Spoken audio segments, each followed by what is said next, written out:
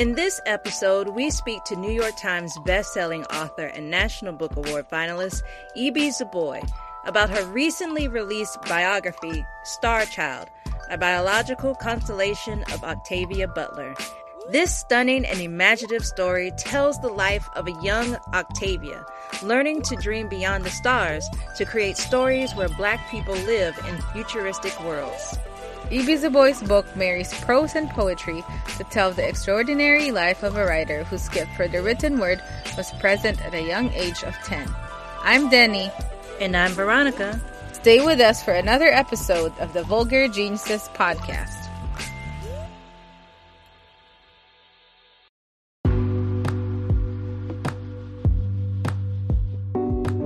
Are you currently looking for a bookstore that has a great selection of books? Well, Kizzy's Books and More is that bookstore. Visit www.kizzy'sbooksandmore.com to purchase your next book for our book club. Use coupon code VulgarGenius to receive 10% off the subtotal of your first order.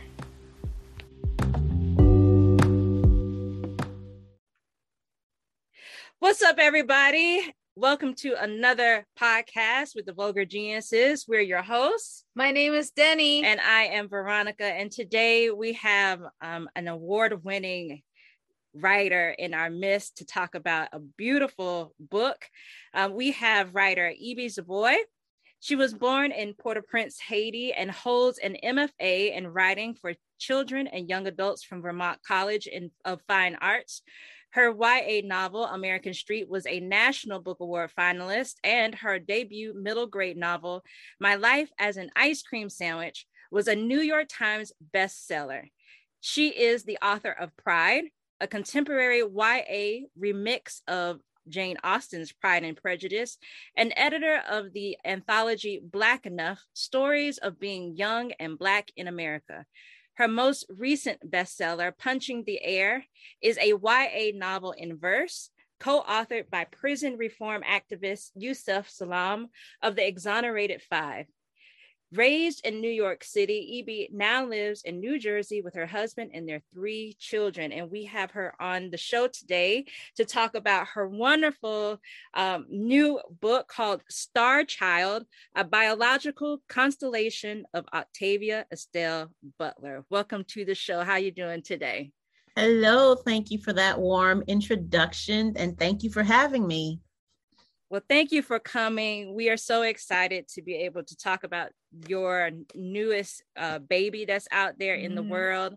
But before we get started, because you are a YA author, we do a special thing with you all every time we have a special guest.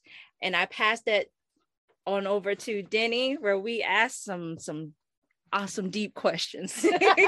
So just to kind of start off the show, to kind of warm up, we ask you this 5 trivial questions that, we may or may not be really interested, but I think this is one of my favorites because it's like we would know our authors a lot more. So question number 1, what is your most favorite food that you would serve during Kwanzaa? Oh, Kwanzaa. Fried sweet plantains. Oh, I want to invite. Can I come? That was easy. Yeah. Is there something you'd wish you could tell Octavia Butler now that you haven't told her before?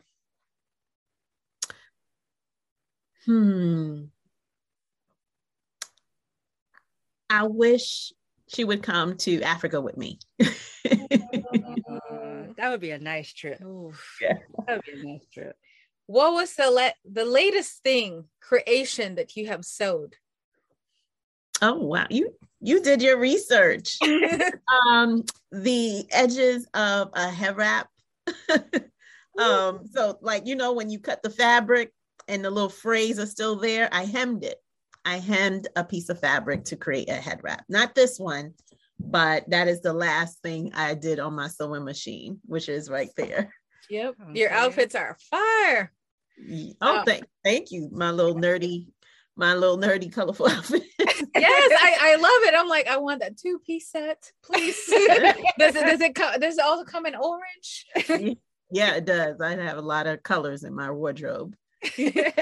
So we are back in 2017. You were in the National Book Awards as a finalist for your book, American Street. What was the most memorable thing that happened that day for you? You know, I don't think there's any one memorable thing. My mom was there, which was nice, but it was just getting dressed up. You know, people think this is dressing up, but I was in heels, you know, which is a very rare thing. And I had my little clutch. So it was a big deal for me because for years I was a stay-at-home mom, you know, rocking t-shirts and sweats and just be, you know, it can be gross and raising babies. And it was just after all that work, it was just nice to be honored in that way and to get dressed up and have my mother come and see me being honored that way. It was fancy. My mother's very fancy. So it was nice to have an event that was fancy that she could be like, okay. Because she's an immigrant, and you know, being an immigrant, the child of an immigrant and to be an artist is hard. So it was like, you know, because Bill Clinton was there and she knows Bill Clinton. Like, wait a minute. So this is real? This is legitimate? So that was nice. Just the whole day was very nice. I feel that struggle, like bringing my mom to like an event because like your immigrant child has made it. Yes. Yeah. I feel that like to the core because it's like, look, mom, we made it. They're giving us fancy stuff to eat. There's fancy people around. Yes. Absolutely. Yeah, that was the stamp. That was the validation for me, like that my mother could relate to. And last but not the least, what does Evie Zeboy do when she's not writing or sewing? Mothering. I'm a smother. I'm a Cancer, which is the mother of the zodiac. So I am cooking. I am picking up after my kids, even though I yell at them to pick up after themselves, but I end up doing it anyway. I am a domestic. I love being at home and doing home stuff. I'm very homely, very, very homely. So I'm a mom, and just, it seems like anti-feminist, but that is my feminism. My feminism is that my home base is my corporation. I'm CEO, you know, I'm HBIC, you know, all of that. See, I want to be here when I grow up. I'm also a mom, but you know, I'm a Libra. I'm a Libra mom. So we're free and we're all of this. When you come to my house, you're probably gonna be like, what is this doing right here? What is that? But yes, that's also what I do when I'm not doing this mothering. And my favorite cousin is a Cancer, and she doesn't have any children as of yet, but she is tapped into that being at home. Like if she's not teaching, you can find her at home cooking, doing all of that stuff. And they're very sensitive, very caring people. So very sensitive, a homebody, sensitive. I'm crying. That's another thing I'm doing. I'm probably crying. I'm not kidding. Like last night I stayed up way too late watching Married at First Sight. You know. Oh, the newest one? No, I like to watch old seasons too. Like I just need to catch up. So I was catching up on the last season. And I love when they meet and you're like, oh my God. You know, I'm like, I'm crying. My kids are like, what is wrong? I'm like, it's love. So I know we're not talking about books, but it is a part of who I am and what I bring to my writing, everything that I do when I'm not writing. So thank you for asking that. So now we are talking about your writing. Can you tell us, you know, and the people that are listening, a brief like introduction to Star Child? So Star Child is exactly what the subtitle suggests. It is a biography of science fiction pioneer Octavia Estelle Butler. However, this is for younger readers, middle school and up. And I decided to write for that age group because we get a glimpse into Octavia's writing at age 10. She wrote a legit novel at the age of 10 years old. And I saw it. It was pieces of loose leaf taped together. And it was several pieces. I think there were 20 pages front and back of script in pencil. You could see her crossing things out and misspelling. And she revised it and typed it. 10-year-olds right now, I'm sure there are 10-year-olds writing novels. And if there are, I want them to have access to this book, because not only was Octavia 10, but the year was 1957. And what we know about Black children in 1957 is civil rights, the Birmingham church bombings, everything having to do with the South and Black children dealing with race relations in the South. We don't get a glimpse of Black children in New York City and different parts of the country, but Octavia was 10 years old in LA writing about magical horses. And they weren't necessarily magic. It was more science fiction. Horses who got their superpowers from fallen stars. So think about the kind of child she was at 10 years old to be writing that. I mean, she had dialogue and character arc and everything. So we don't get the full story, but we get the page of her drawing, illustrating her own novel. And she stuck to that for her entire life. Mm-hmm. So if she wrote that at 10 years old, she was thinking about writing at probably 8, right? Because it takes you a while to actually do it. And for her entire life, she stuck to one dream and one dream only, and it paid off. So I want young people to see that sort of stick-to-itiveness, and even adults to just read this as a primer for the context in which she grew up in. There's a lot of context, and people might want to see her struggles as an adult. This is not the book for that. This is the book of the very beginnings that created the kind of mind that she was. And it's in verse, in poetry, because it was hard for me to capture the life of a mind, right? Usually biographies is people doing stuff throughout their life. This happened to them. They did this. They moved here and there. She was in her head her entire life. She was dreaming and thinking, and her journals were not about oh, this girl don't like me in high school, or I kissed this boy. It was all about ideas. She was thinking about the world, like what does this all mean in context, in relation to the universe? Mm-hmm. She wasn't thinking about LA. She wasn't even thinking about the country or the world. She was thinking about planets. At a very young age. Yeah, she's like, her mind was like, when you said that she's in her mind, I completely believe that, because you would see like in those like the artifacts, I would call them, that was in the book. I was like, this is so amazing, because like what am I doing when I was 10, rolling down a hill somewhere in the Philippines? And, I was like, you couldn't find me writing those words and having those ideas, and the ideas were beyond her. Like, I think beyond adults. Like, she was really thinking about the universe, stars, constellations. Right. And to me, I think that was the most fascinating thing, is that she was able to, just seeing that tangible thing, that, oh, it can happen. It can happen for children of color, that we can have these big dreams and it can become like a full-fledged career. Mm-hmm. You can be known for it. You could be not really not really being famous, but you can be validated for it. Mm-hmm. So when I was reading this book, I really wish that you were around when I was younger, because I'm obsessed with science fiction and speculative fiction. So when I was reading this, I literally transported myself. What if I was 10 years old and I was reading this book? So, like you said, this is not only just for children, also for adults.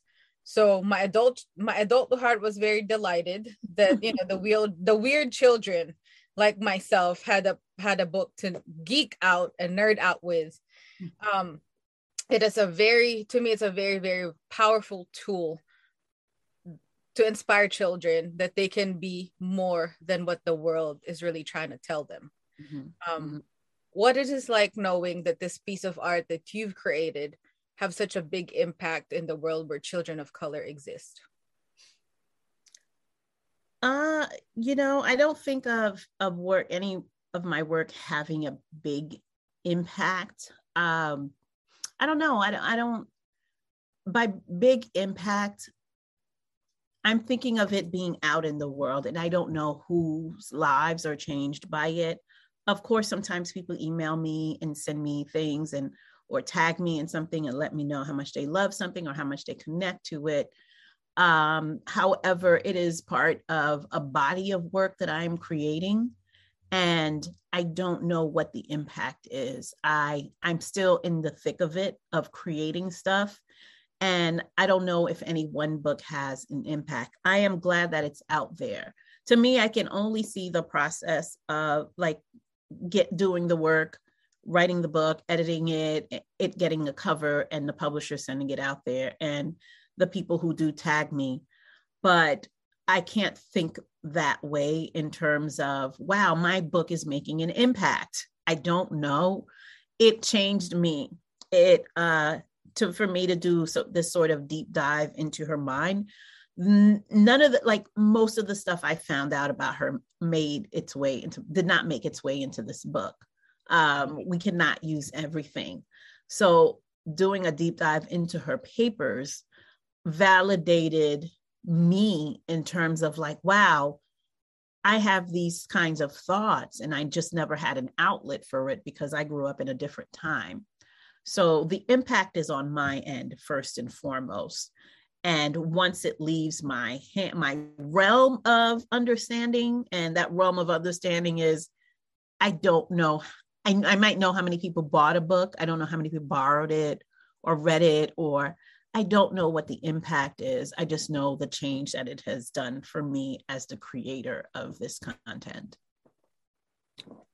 When constructing this book, did you know right away that you wanted to intertwine her biography with poetry, or was this idea one that kind of just revealed itself to you later on? Because I know you talked about how expansive all of her information was, and how you wanted to do something different with the book. But did you know immediately you knew it had to be intertwined with poetry?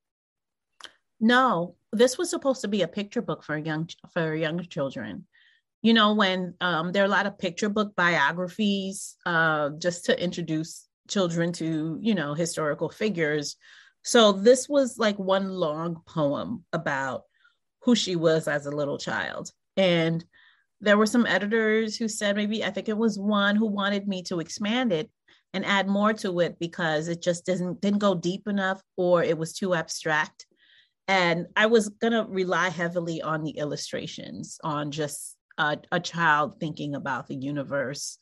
But I'm glad that that person suggested to expand it.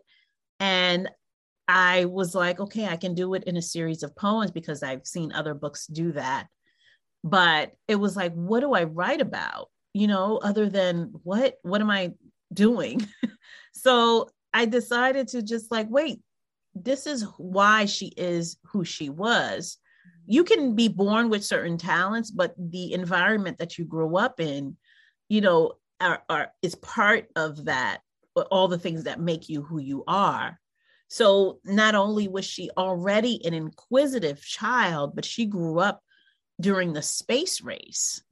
She grew up during the Red Scare and all these conversations about Mars. And I wonder what child she would be if she were born 30 years later, as I was.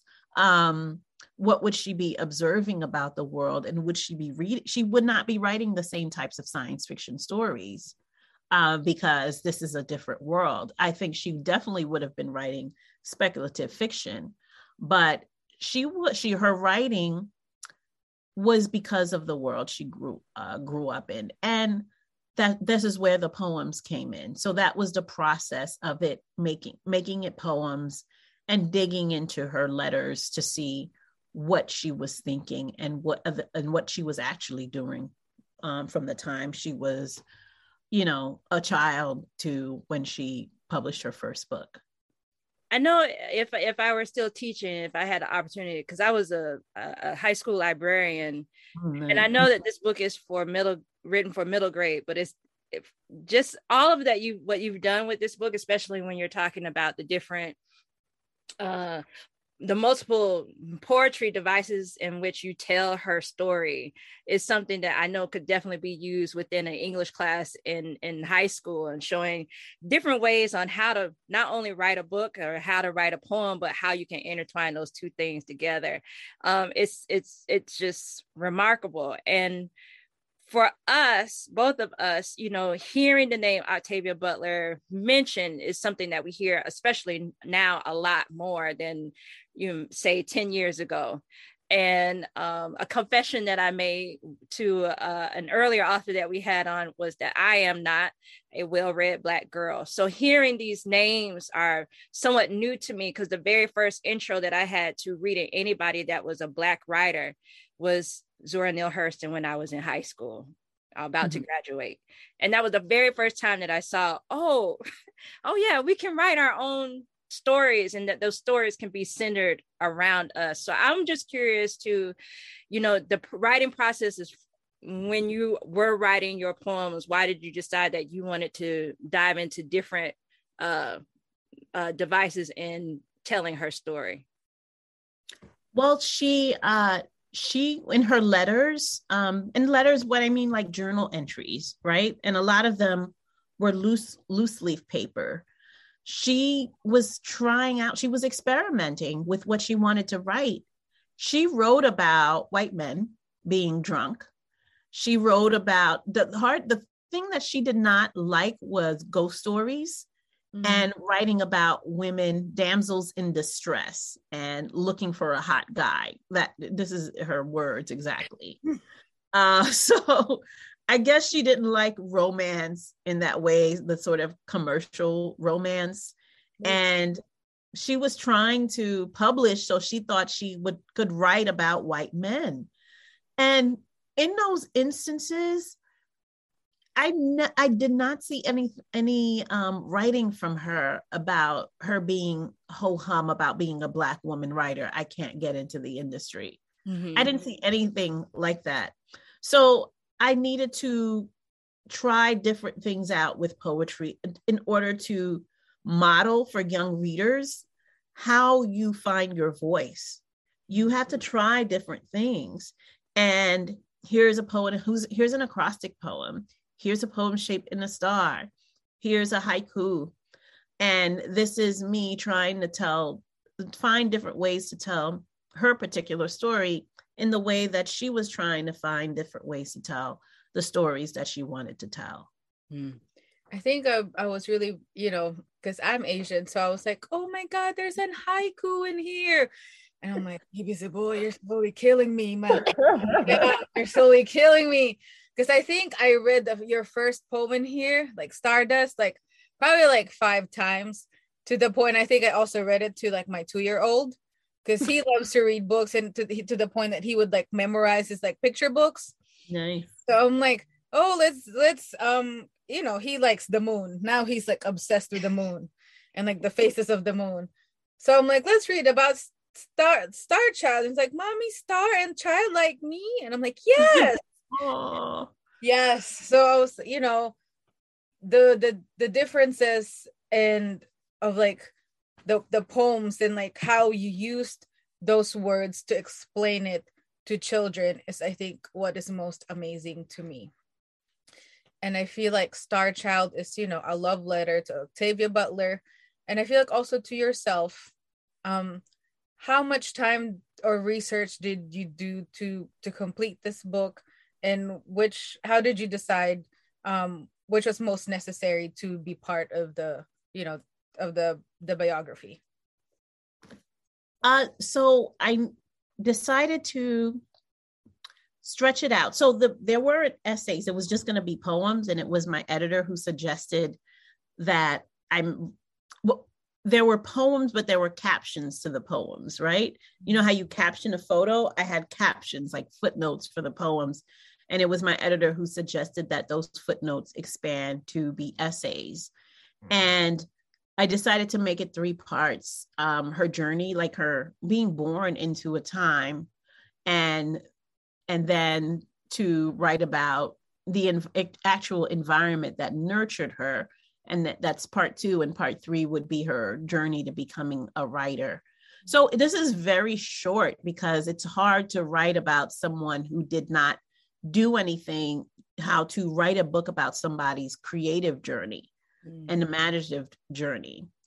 It took 6 years.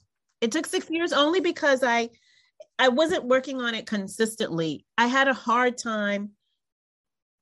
Like, you have to think of what the next poem is about, I had a long, nice poem about Pasadena that got cut out because I thought writing about Pasadena was important because it was like historical, like acknowledging the indigenous people who lived in Pasadena. So it got edited out. So it didn't fit the arc of the story because you're finding out about the space race and civil rights movement and her family, and then it's Pasadena. So though that one thing was taken out, I had to write about the space race. And I wrote a poem, which is 2 poems that kind of mirror each other. One is about space, one is about race. And you had these 2 ideas where people, Americans in general, were afraid of Russian invasion and a Martian invasion. They were in the middle of the Cold War. And then that's the American, that's white America, and then Black America. And the repeating phrase line in that poem is bombs in the sky. And then you have Black Americans afraid of white terrorism. And this is the civil rights movement in the 60s. And that the repeating line in that poem is bombs on the ground. And I liked writing that poem just to like see the different things I can change for each line. They're both saying the same thing, but from a different perspective. So this was her world. You have white America, Black people were probably afraid of Russian invasion and white terrorism. Coming from all sides. Right. But we're gonna get it. And probably were like, I wonder if there were Black people who were just scared of Martians too, because that was the propaganda. The Red Scare was also the Red Planet. And you had sci-fi, the metaphor for those sci-fi stories, the metaphor for Martian invasion was a metaphor for Russian invasion. And I wonder if Black people connected those things. It's like you afraid of, these sorts of racial terrors. And then I wonder if there were Black people or anybody who's written about being Black in the middle of the civil rights movement and the Cold War, So that was her world. And I wondered, and she thought about those 2 things. If there's any one historical figure where those 2 ideas collide, it's Octavia Butler. How involved was her estate in you writing this story? So we had to get permission. We had to get permission to use the documents and get permission for the overall biography. So it's not necessarily, I don't know if that's what they called authorized, but we had to get permission to use photos and to use the quotes. So they gave us our blessing, thankfully, but it is a chore because I don't know who is really behind it. But I think there's probably a family member whose full-time job it is to preserve her estate. The most powerful parts of the book, I feel, are the photocopied excerpts, which we talked about earlier, of her writing when she was young, particularly her manifestations. When choosing things from her archives to include in the book, why did you feel that this admission was necessary in her life's work? So with the help of my editor, I must have had 100 documents, but it's not all just her work. Like there's a picture of a cover of old book called Fun with Dick and Jane. And kids need to know that this is how kids used to learn to read, right? Mm-hmm. No matter what you look like, this was the first book that you learned to read. Fun with Dick and Jane and their dog Spot. So there are elders who first started reading. This was a primer. This was called, something you read in the first grade. So that's included in there. A picture of an old magazine where it's Sci-Fi magazine. So it's not just her quotes, it's some photographs, and then to contextualize her life. So yeah, it was, there's a note that she wrote in high school. She wrote it to a teacher asking about the writing workshop. She was asking about getting help for her writing classes, and letting this teacher know this is what time she gets out. She can try to make it. This is her in high school, having agency over her life and what she wanted to do. Yeah, I really like those particular inserts within her story, especially when she's talking about how when she grows older that she is going to be a best-selling author. Like she knew it, like, this is what I'm calling for myself. This is who I want to be. And that is who she became. And just seeing her due diligence of like working towards what she wanted to be was huge. The concept to view her work in this manner of constellation retelling of Butler's life was done in such a precise manner, and her treatment during her younger years shaped so much of what she was to become. Unfortunately, it was a lot at the hands of teachers and family members that she found greater resistance in her ability to have her creativity nurtured. For educators who will be reading this book, what do you feel is the message that you really want them to take away after reading Star Child? So yeah, there are some notes from teachers, her report card saying that she's slow, that she is constantly daydreaming, and her stories, her writing is not grounded in reality. And lo and behold, she becomes a MacArthur Genius Grant awardee. She becomes a genius. She was a genius. And I don't use that word genius lightly. To be a genius and to be called a genius is like a heavy crown to bear. It is a lonely process, and you don't come out and do your art and automatically people notice you're genius. I don't think those are the true geniuses. I think the true geniuses are the ones that take time to be discovered. And it's a slow realization that you're like, wait a minute, So for her, it was a slow realization, because to be a genius is when you first put out your work, not everybody's going to recognize it for what it is. Mm-hmm. And that makes you ahead of your time. So at an elementary school, she was ahead of her time. She was both of her time and ahead of her time. She was of her time because she was writing science fiction, and she was inspired by the science fiction movies and little magazines that she was reading. But she was ahead of her time during the civil rights movement, thinking about and starting to write herself into those speculative fiction stories. So in that sense, people are not going to immediately say that's genius. They're only going to say like, well, you're not going to sell that. That's not going to sell. That's not going anywhere. Or why are you writing about Black people in space when there are some real things happening right here on Earth? Mm-hmm. So her ingenuity is not initially recognized, not even through the first book or, the several books, but at some point, people got to look at her body of work in hindsight and see her innovation and ingenuity over time. So of course, they're not going to see that in the elementary school level. And the lesson for teachers is to be open-minded. It's to nurture creativity. And, you know, it's not just the teachers, it's the school environment.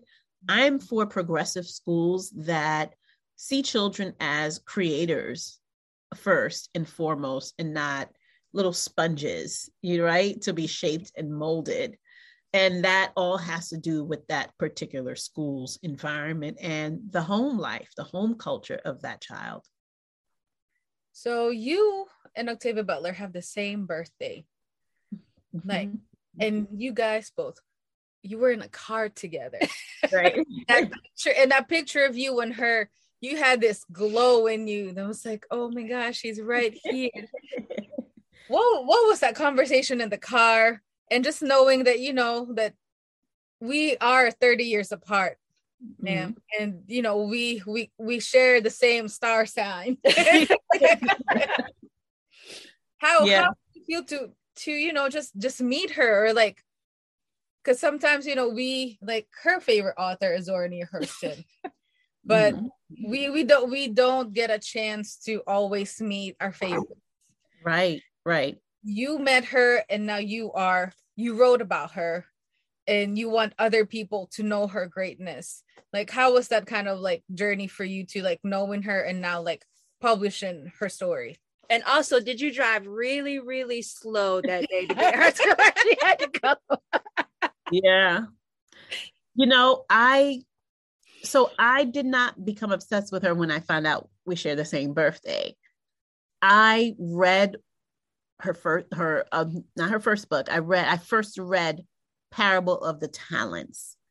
And then I picked up Parable of the Sower, which came before it. And I was blown away. And I'm like, who is this woman? I felt like I already knew who was who. I knew Toni Morrison, and Toni Morrison was still Alice Walker. And this was my second, when I finally read her a few years ago, it was a teacher who told me that I should read her. And that teacher had given me money to go to a writers' conference in New York City. And she gave me an Octavia Butler book. I don't know which one it was. I don't remember. She was like, you have to get Octavia Butler to sign this. That is the one assignment. So I met Octavia Butler years ago. She signed the book, and that was it. I didn't know who she was and what she read, but it was 3 years later after that I read those two books, and I looked her up. This was early internet. I don't know how. Maybe I looked her up through yahoo.com or something, right? Or AOL. And I found a biography of her. And I don't know, I don't remember whether it through a phone book or something else, but I looked up her number and called her. So something drove me to look up her biography. And because this was early internet, it's not immediately at your hands. I had to like go to the little like computer lab in my school and do the log on and wait for that little AOL music to come on. Did you put a floppy disk? Right. Yes. Saying all of that to say it was a process to go and look up someone back then. And I'm in college. I'm in my early 40s now. So when I say 20 years ago, I want people to think that. But I wasn't a child. So I looked her up, and when I saw that we share the same birthday, I was like, I gotta call her up. So, and it was easy to call her up and hello, hi. I didn't tell her we have the same birthday. And she picked up. She's a hermit. Of course she was home, and she picked up. And then I found out maybe a year later that she was gonna come to a bookstore in New York City. I went to see her. I waited, you know how you wait after to like everybody ask their questions and you just like hang back. And I waited, she signed my book, and I was leaving and I saw she would be waiting at the curb with a friend. And I'm like, hey, where are you going? She said she's going to Manhattan. I'm going that way too. I was going the opposite direction. And there she was in my car. And I say that, and like, I wasn't necessarily starstruck. It's not in like a Hollywood sort of way. It was, I want to meld with your mind, right? I want to write what you write, not how, like, I want to write that same way. How did you do it? and we have the same birthday. So I think there's something in common there. So the commonality is not in what we write, it's how we think about the world. I think that is like a very Gemini Cancer cusp thing, where you're deeply emotional and incredibly cerebral. So I process the way that she was processing on the page. It looked very familiar to me. So saying all that to say, yeah, I met her, I studied with her, but because it was 20 years ago, she was very accessible in a way that some authors are accessible online, but may not be in real life. So we love your books. We love that you are writing, or should we say rewriting, history so everybody can be fully aware of the real accounts in the past. We adore it even more because you make it understandable for children. In your picture book, The People Remember, you told the journey of African descendants in America by connecting their history to the 7 principles of Kwanzaa. This was accompanied by the beautiful illustrations by Lovis Weiss. Can you speak a little bit about how this project and collaboration came about? Thank you. And, you see my books are all over the place, right? there are connecting threads. There are connecting threads because in one of the papers, and I posted it on my Instagram, Octavia was writing about the blacks, not to say, I say it like that because she was constantly talking about the Panthers and some of the Black kids that she knew.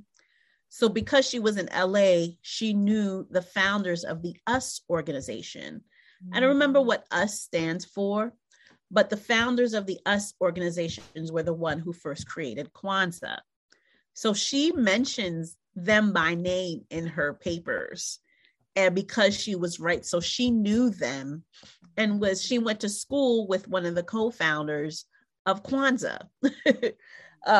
So there's a connection there.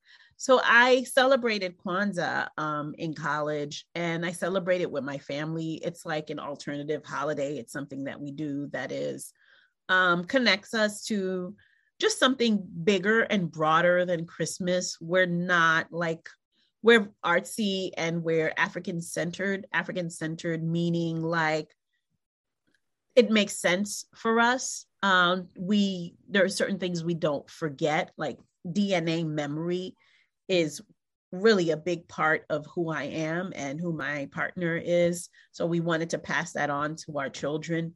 And Kwanzaa is one of those cultural celebrations that acknowledges who we are as a people in this country.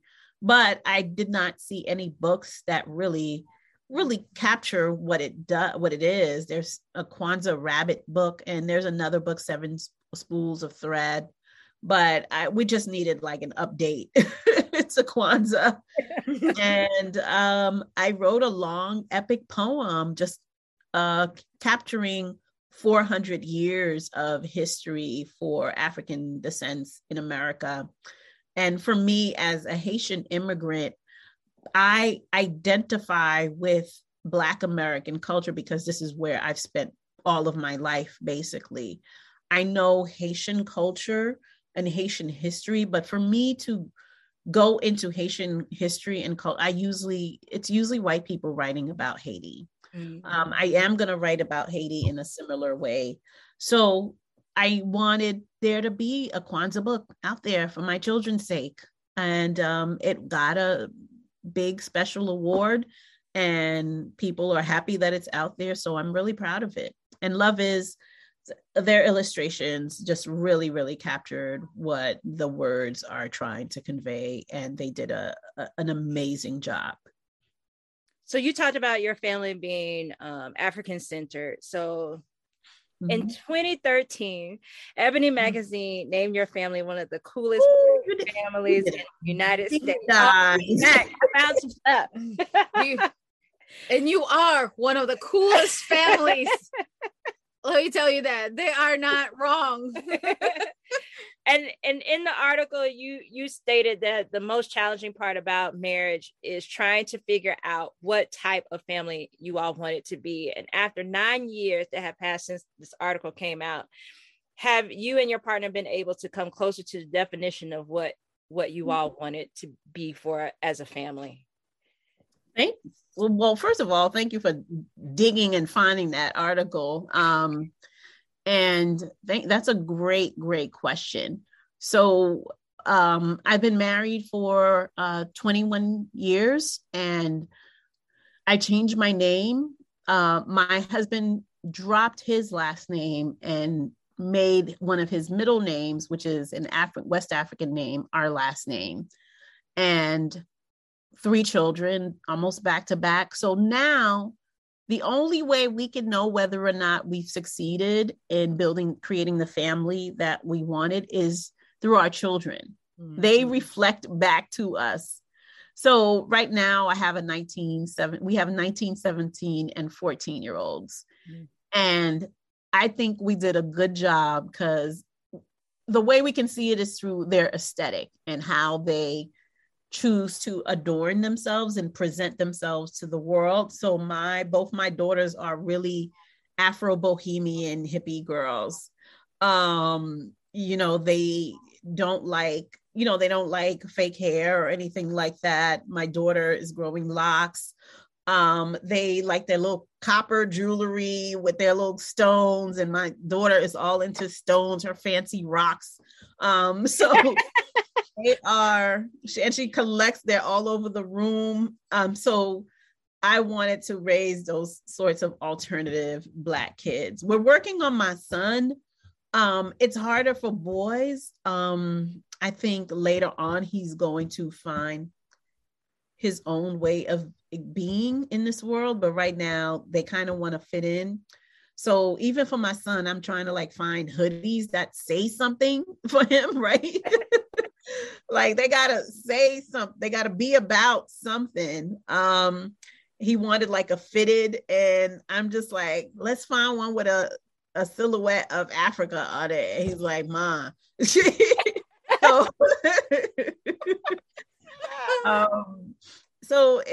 So yes, we have succeeded, and it's just not that superficial. It's ideologically too, but I know for teenagers, it's expressed superficially at first, right? Mm-hmm. It lets their peers know, I'm not like that, or I'm not into that. So my daughter is all about the third eye, so, that I like the kids that they grew, meaning we did something right. And now is where I hope they stay along that path, and it's to constantly a mirror for them who they want to do as I do,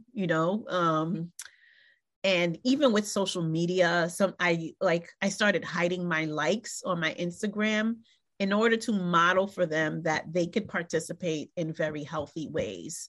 Not very, but you can share things without having to look for that sort of validation, and not letting other people see that validation in order to just kind of just mitigate how people will feel.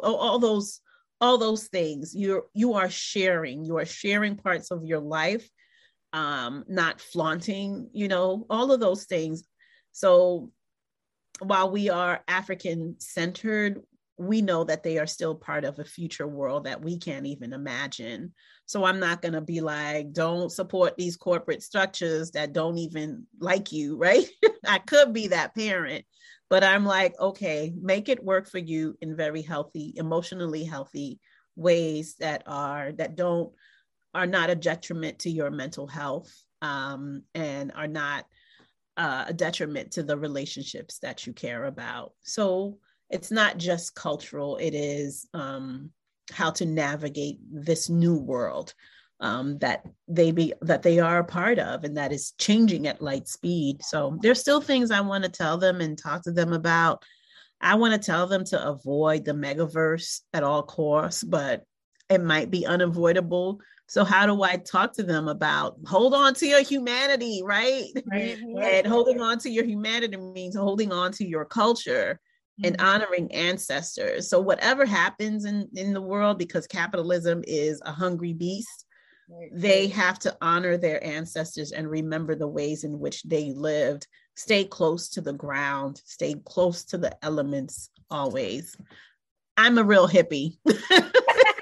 and I am living for it, because like, it's one thing to be uprooted from where you were from, like, coming through this country looking for whatever my parents think we needed at that point of our lives.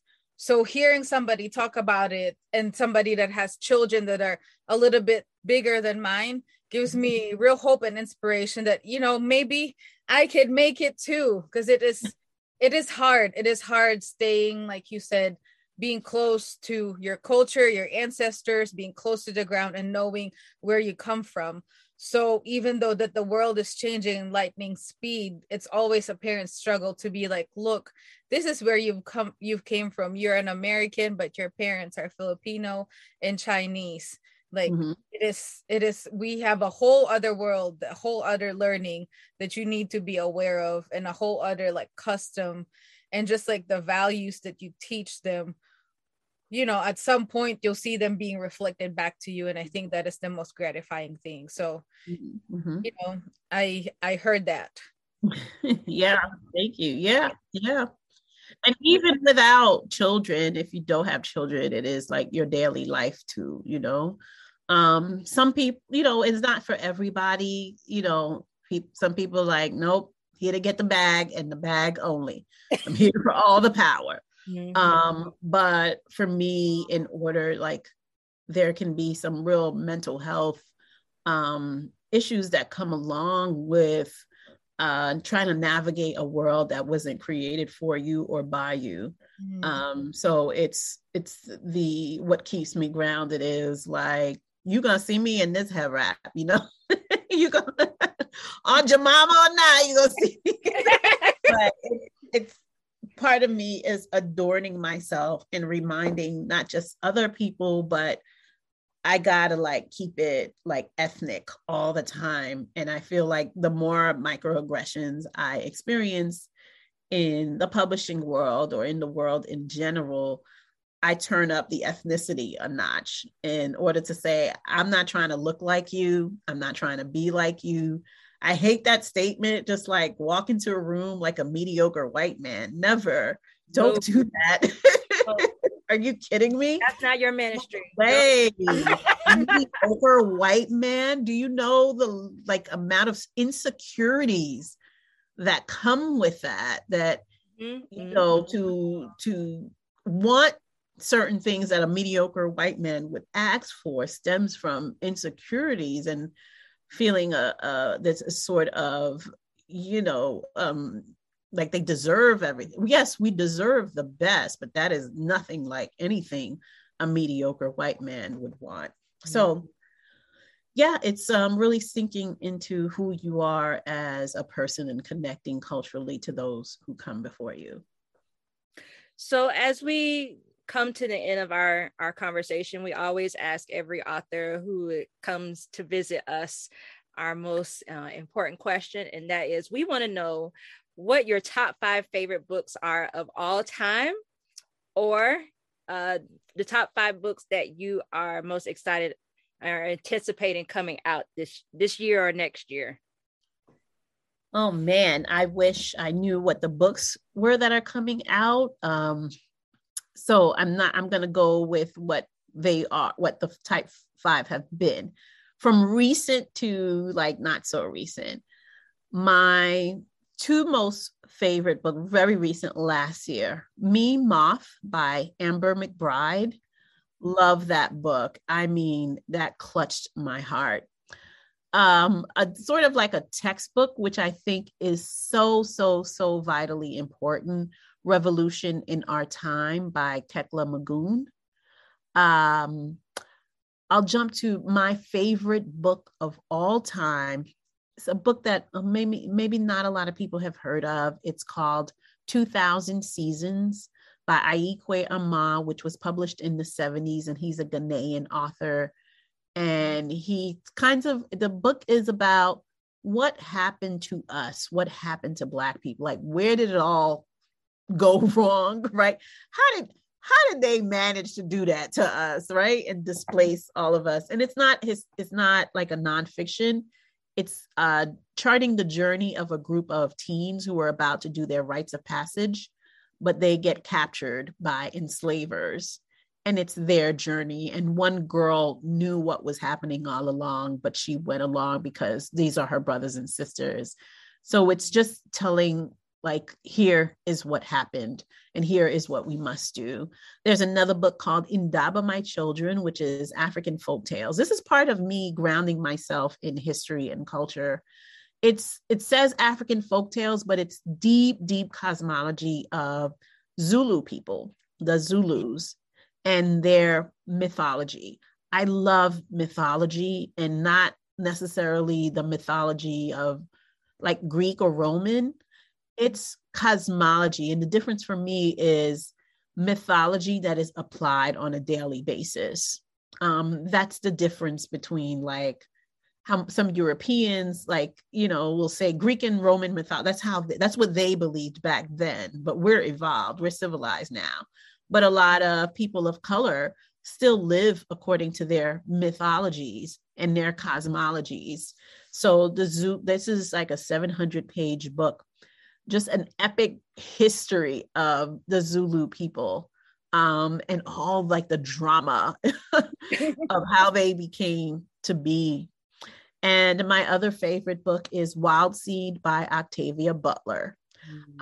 It is, I could have listed all five of Octavia Butler's books. I do love Parable of the Talents, but Wild Seed is my ultimate favorite. And it is I think it's at number 1.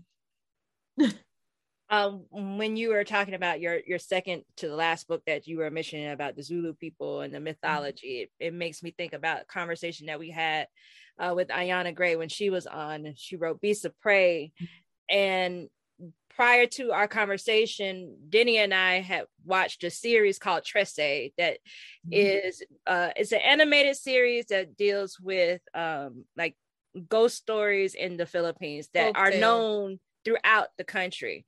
And after reading Beast of Prey and just having this moment of, as a Black woman born here with descendants of enslaved people, not being able to pinpoint from where my origin and having those stories passed down, it is a thing that was stolen from us, and that there is work that has to be done in order for me to even find that connection too. So knowing that this book exists, and to being able to say, okay, you can go back and you can go and ground yourself in those spaces that you feel you are most connected to, that you can say this is mine as well, is a huge thing.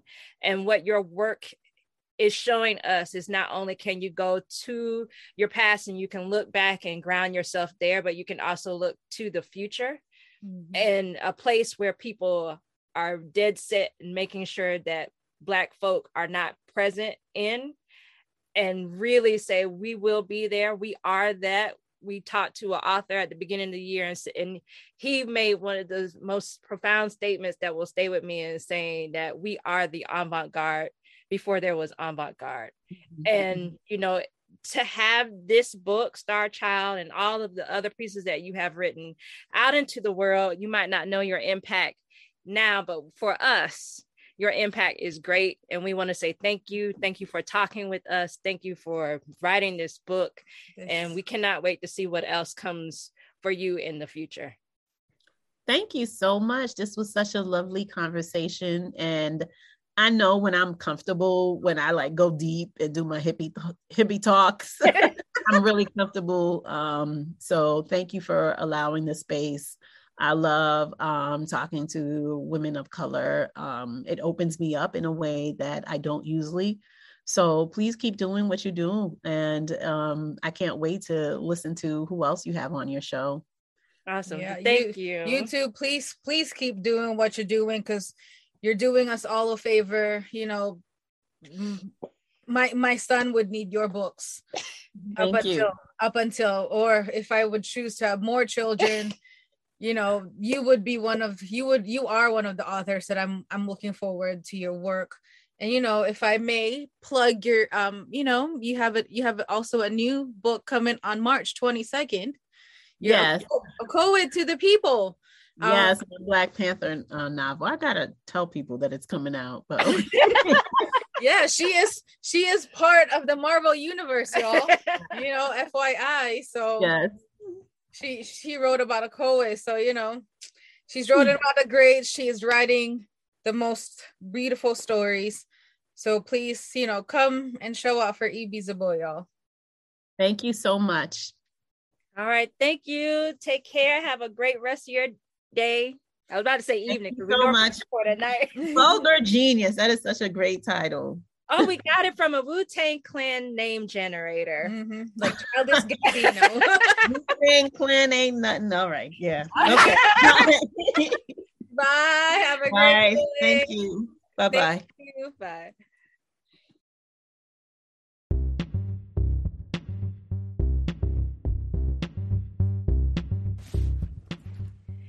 If you haven't heard about Anchor by Spotify, it's the easiest way to make a podcast with everything you need all in one place. Let us explain.